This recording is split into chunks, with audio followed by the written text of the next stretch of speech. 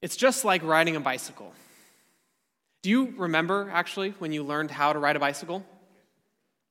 To be honest, I don't really remember. I remember a little bit, but not much.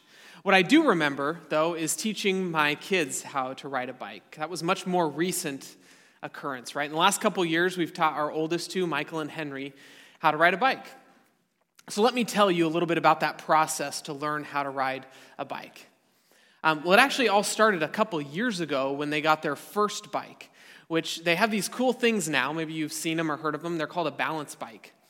And they didn't have them when I was a kid, at least I wasn't aware of them. But it's a bike with no pedals. And so the kid sits on it and uses their feet to propel themselves. And the idea behind the balance bike is that they learn how to balance so that when they transition to a two-wheeler, they're used to it, right? So we were told, your kids will never need training wheels. They just go straight from that to a two-wheeler, and they know how to do it, and it's great, right? And so we were like, cool. So they learn how to do the balance bike, and it's cool watching kids learn on these things because pretty soon they start pulling their feet up, and they're able to balance on this little bike, and it's neat to watch. Then the time came for them to learn how to ride a normal two-wheel bike.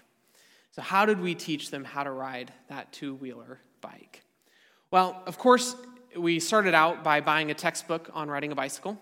And I walked through my young child through that textbook of the history of bicycles and the mechanics and physics behind riding a bicycle. And then we looked up the best kind of bikes to buy. And then we watched YouTube videos on how to ride a bicycle. And then I sent them outside and said, go ride a bike. Right? No, of course, that's not what I did. Right? No, we had to do it with them. And so I took them out there. And I had this idea in my head, because of the balance bike, I'm like, this is going to be super easy. We'll go up and down the street a couple times, and they'll be riding a bike, no problem, right?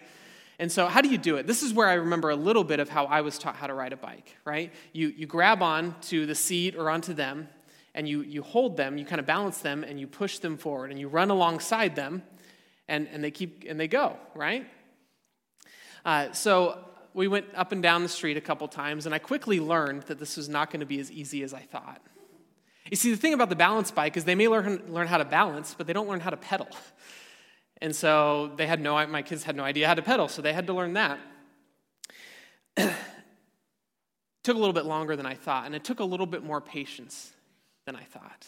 If you've ever done this before, it's actually really hard to run alongside a kid on a bike and try to teach them, right? Like you're like hunched over trying to run, and you keep like kicking the bicycle on accident, and they turn in front of you and trip you, and I had to learn some patience. I got frustrated pretty early on, right? Like, come on, this isn't that hard, right? I can ride a bike, look at me. This should be easy for you. But it is hard, and it takes some time, right? And so over the course of some time, it took a little bit of time. We stopped, came back to it a couple weeks later. We tried a little bit more. But eventually, they got it. And I remember so clearly, especially Henry, our second born, because it was just this last year that he figured it out, that he learned. And I remember so clearly running alongside him and then letting go.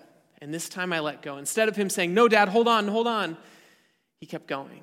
And he goes, and it clicked. All of a sudden he realized, he goes, Dad, I'm doing it. I'm riding a bike. And he was so excited. And we just love to see those moments. How did I teach my kids how to ride a bike? Well, it took me running alongside them, right? Doing it with them, keeping them balanced as they learned the mechanics, as they learned how to do it before I was ready to send them off, and they were able to do it on their own. That relates to what we're talking about today. Today we're going to be talking about discipleship. And discipleship, we're in the midst of a series right now called Essential Church. And what this series is about, it's not about why church is essential, but what is essential to have church, right? If we have this thing called church, what do we need to be doing? What are the essential things that we need to be doing as a church? And one of the most essential things that we need in the church today is discipleship. So as I talk about discipleship, I want to both talk about what do I mean when I say discipleship? And then I really want to dig in today on how do we actually do this? I want to give you a framework for discipleship from God's word about how to disciple people to grow in their spiritual maturity. So starting out, what is discipleship? What do I mean when I say that word? It's one of those words that Christians throw around a lot, and we kind of all know what it means, but it's helpful to all be on the same page. So very simple, when I say discipleship, what I mean is making followers of Jesus, right? Making followers of Jesus. Jesus told his disciples, right, when he called them, he said, "Follow me, and I will make you fishers of men." They were to follow him, to learn to do what he did, to do what he did in his life, to learn how to live like Jesus, and to go and spread that message to the rest of the world. And we're called to be followers of Jesus as well. And that process, whereas we make followers of Jesus, is called discipleship, or making disciples. So that's what I mean when I say discipleship. And a really important aspect to that is that it's a process.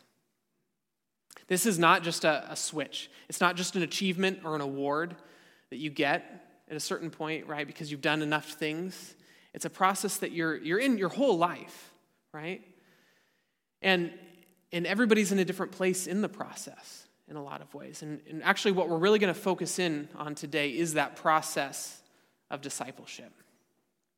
So now we get to the how. How do we disciple? And for that, I want to go to our main passage today, which is 1 John chapter 2. It'll be up on the screen as well. This is an encouragement. This section here is actually a kind of a poetic encouragement that John is writing to these believers, encouraging them in their faith, where they're at in their faith. And so we'll see that come out as we read through this. Just these 3 verses here. "I am writing to you, little children, because your sins are forgiven for his name's sake. I am writing to you, fathers, because you know him who is from the beginning. I am writing to you, young men, because you have overcome the evil one. I write to you, children, because you know the Father. I write to you, fathers, because you know him who is from the beginning. And I write to you, young men, because you are strong, and the word of God abides in you, and you have overcome the evil one." You see, we have a framework for the process of discipleship that John has just given us right here. And what is that framework? It's family. And actually, we see this several other places in God's word, in the New Testament, where we see the church compared to a family. A couple of these places, Ephesians 2:19, 1 Timothy 3:15, the household of God, the family of God. As a church, we are to be a family together. And so in the same way that a family raises up kids to be fully functioning adults, the church should raise up spiritual kids to be fully functioning spiritual adults. Right? And that relates to what Pastor Bob was talking about last week, is the purpose of the church is to equip God's family for God's mission. We are the church here to equip God's people, the church, to do this mission of discipleship, to raise up, to build up followers of Jesus, walking them through this process of discipleship. So we see 4 categories here. It looks like it's just 3 that are repeated twice, right? Children's, young men, and fathers. But actually, that word for little children is different than the word for children. So you could actually break this up into 4 categories. The first would be babies or newborns, then children, then young adults, and adults. We see it there as young men or fathers, but you can make that connection, young adults and adults. And we'll talk about that a little bit more as we get there.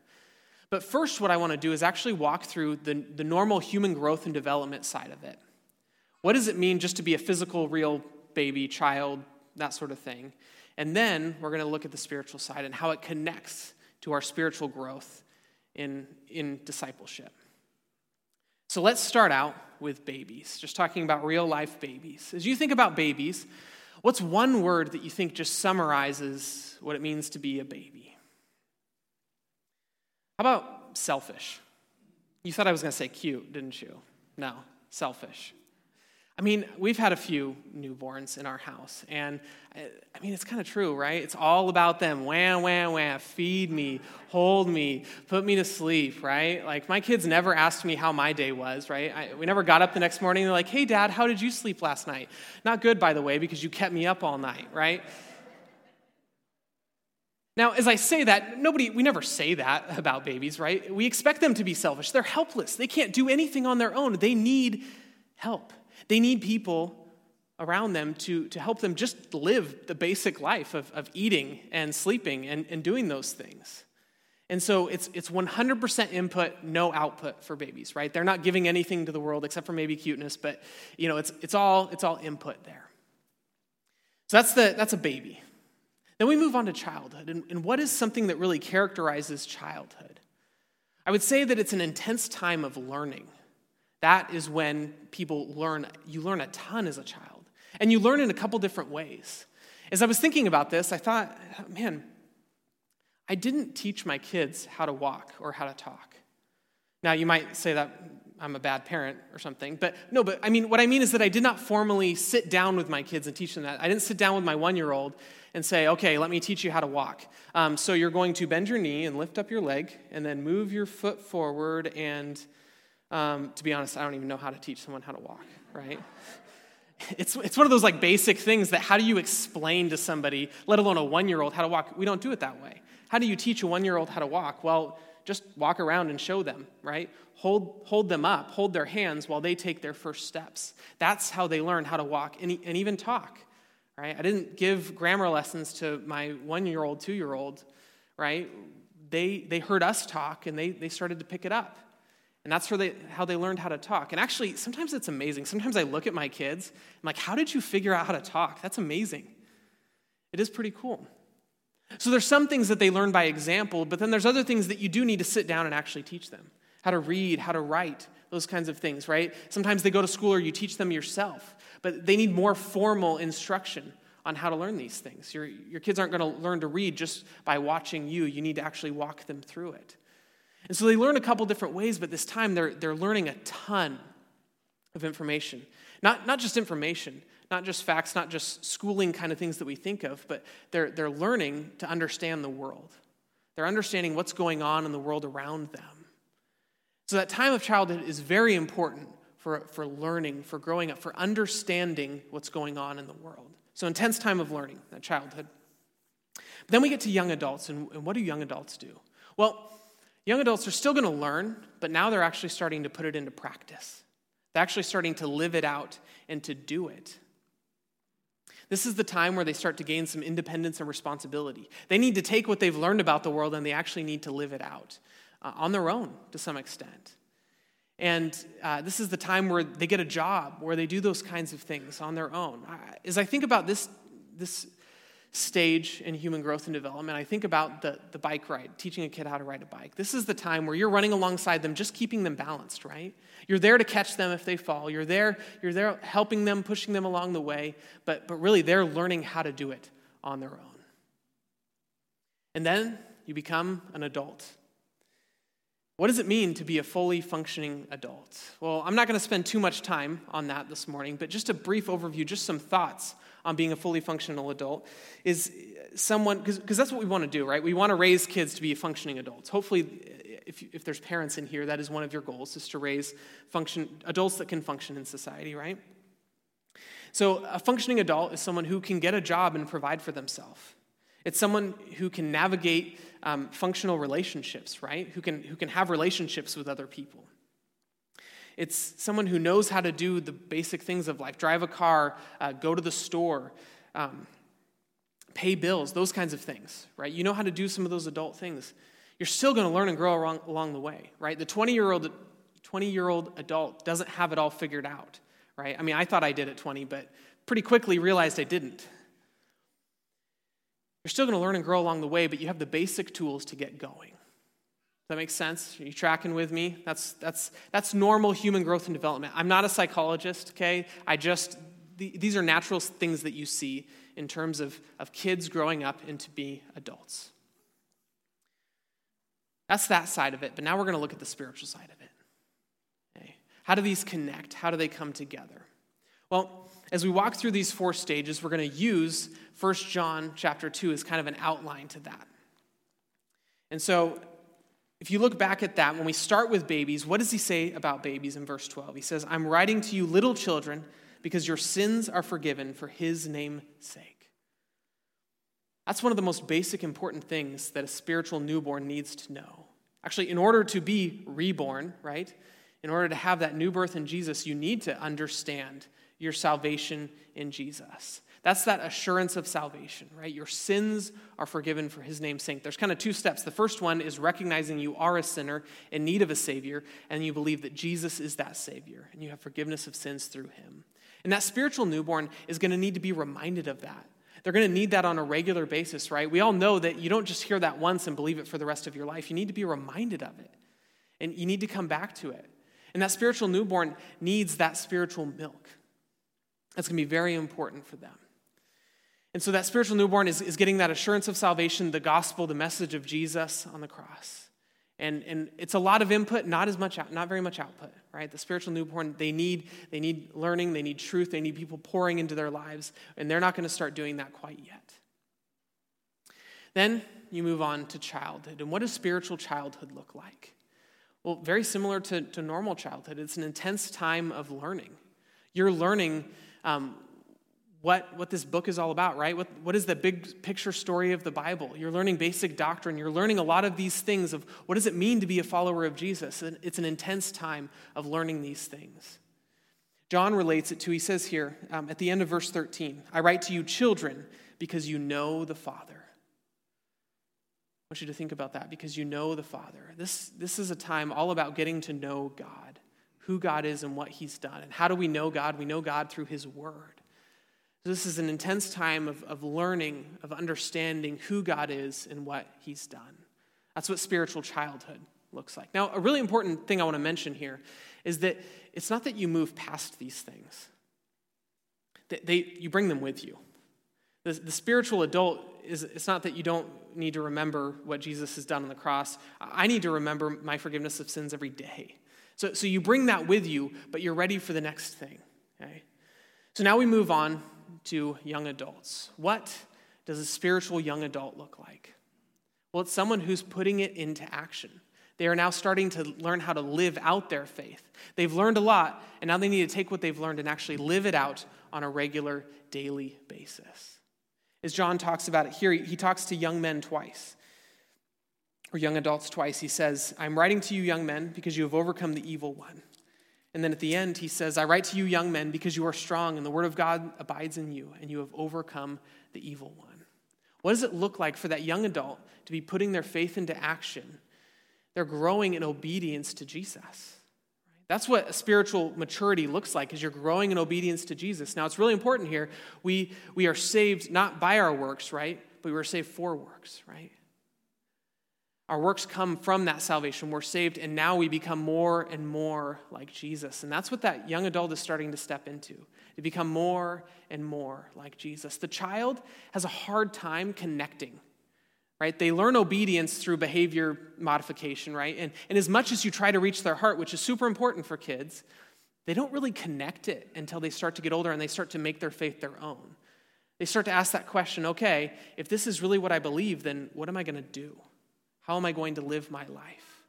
And it's going to look like obedience to Jesus. It's going to look like overcoming the evil one, because you're overcoming sin in your life. That's what the spiritual young adult looks like. And then we get to the adult. What does a spiritual adult look like? It's important that we recognize that it's not over here. It's not that you've made it. Just like the 20-year-old, you don't just stop. You may physically stop growing, right? But you should continue to learn and grow the rest of your life. Same with a spiritual adult, is going to continue to learn and grow for the rest of their life. But what does it look like to be a spiritual adult? I wrote down a few things here that can help us think about that. It's someone who reads God's word daily and understands it. Not that you'll understand everything, but you get the gist of it, right? You can understand and read Scripture on a regular basis. You know the message of the gospel, the good news of Jesus' life, death, and resurrection, and you can share it with other people. A spiritual adult is living out their faith in obedience to Jesus. Now, it doesn't mean that you don't make mistakes. Yeah, you're still going to sin, you're still going to mess up. But your response to that is repentance and forgiveness, right? You mess up and you go, I want to turn away from that and remember your forgiveness in Jesus. That's what that spiritual adult does. You're engaged in those spiritual disciplines or spiritual practices, reading your Bible, prayer, fasting, those kinds of things. You have a basic understanding of God's word, and you're living the life as a follower of Jesus, but you're still going to learn and grow along the way. Just like that adult over here, you've got the basic tools you need to keep going, okay? Now, we still need people in our lives after that. We still need people in our lives to help us along the way. And actually, there's a connection here. He says fathers, and I don't think that excludes mothers here, okay? Mothers are a part of this as well. But there is an aspect here of you really mature and learn and grow up as you help somebody else grow up. And that's true in spirituality as well. Some of you may not have that opportunity physically in life to raise up kids, but you do have the opportunity to raise up other followers of Jesus. And that's really where you're going to continue and grow in your own faith as a follower of Jesus. So we see this framework here. And I want to go to another passage here in 1 Timothy that helps us see it in another place just a little bit different. Timothy and Titus, these books, 1st, 2nd Timothy and Titus, are great books that talk a lot about discipleship. These were guys that were discipled by Paul, and Paul continues that by writing some letters to them. And so verses 11 through 15 and then 15 through 16, I want to read these now. Paul says to Timothy, "Command and teach these things. Let no one despise you for your youth, but set the believers an example in speech, in conduct, in love, in faith, in purity. Until I come, devote yourself to the public reading of Scripture, to exhortation, to teaching. Do not neglect the gift you have, which was given you by prophecy when the council of elders laid their hands on you. Practice these things, immerse yourself in them, so that all may see your progress. Keep a close watch on yourself and on the teaching. Persist in this, for by doing so you will save both yourself and your hearers." Let's pick out a couple of these things that we see here. What does he say? Command and teach these things. For the spiritual children, right? We need to command, we need to teach these things. This is that intense time of learning and growth. But we don't just teach through instruction and commands, right? We also teach through example. And that's what he encourages him to do as well. I love this. "Let no one despise you for your youth, but set the believers an example in speech, in conduct, in love, in faith, and purity." Some of the best ways to teach someone is to show them how to do it, is to live that life, and they see it in you. Verse 15, he says, "Practice these things, immerse yourself in them." This is a practice, something that we need to do on a regular basis. Growing up in our own faith and raising others up in faith as well. As we talked about this today, I gave a framework for discipleship. This wasn't meant to be a how-to guide of steps 1, 2, 3, that sort of thing, but more a big picture of what does discipleship look like in the church as we talk about family, and the church is family, that we need to be raising people up through these stages of spiritual maturity, to be adults. And we're never done learning, but we do want to be spiritually functional adults, don't we? And to help us flesh that out a little bit more in a more concrete example. This has been somewhat abstract. I want to give one concrete example of what your faith looks like in each of these areas, in each of these stages in one area of your life. And that area I want to talk about is a personal devotion time, or sometimes we call it a quiet time, that daily time with Jesus in God's Word, praying to God. You guys know what I'm talking about with that, okay? So what does that look like at each of these stages of spiritual growth, okay? I did not come up with this, by the way. This is out of a book that Bob and I have been going through together, Personal Disciple Making. And this is the numbers and stuff that he gives in there.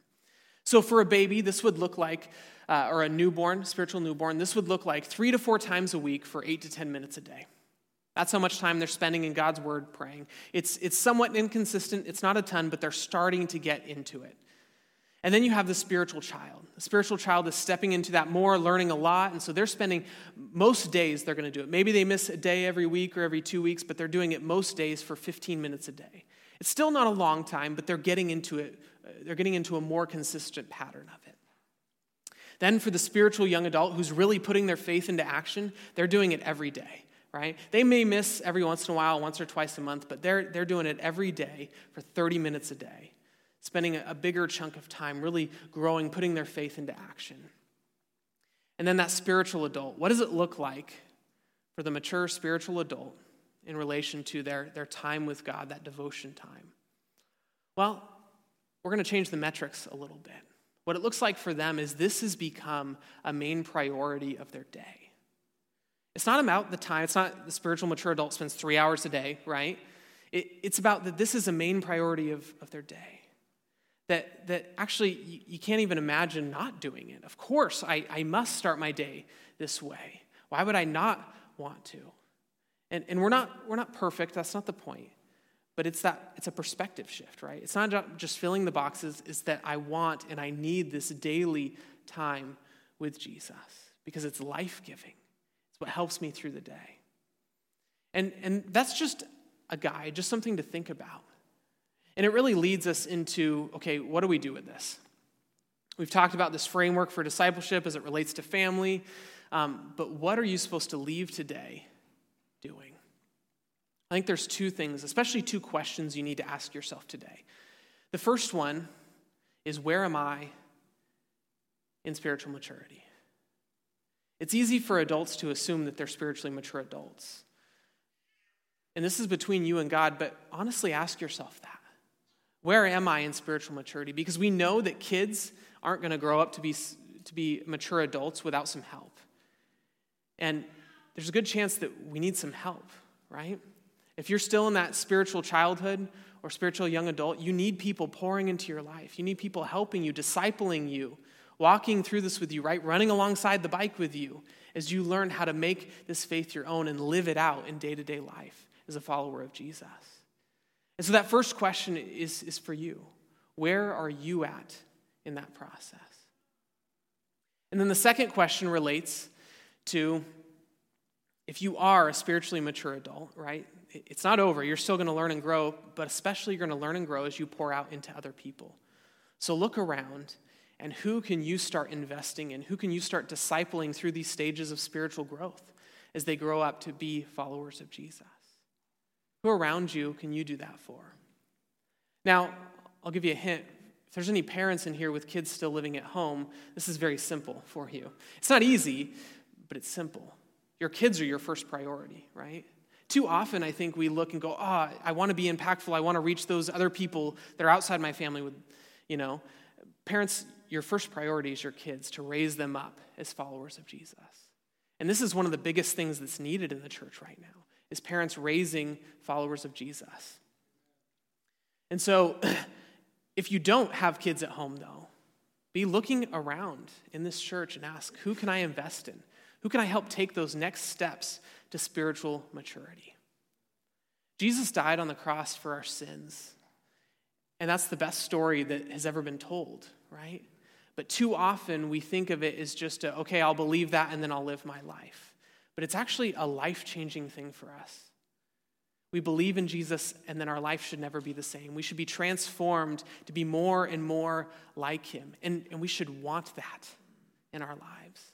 We should want that spiritual maturity, that spiritual growth, to grow to be men and women that are mature in their faith, following Jesus and leading others in that same path. And I'm going to encourage all of you to do that for yourselves.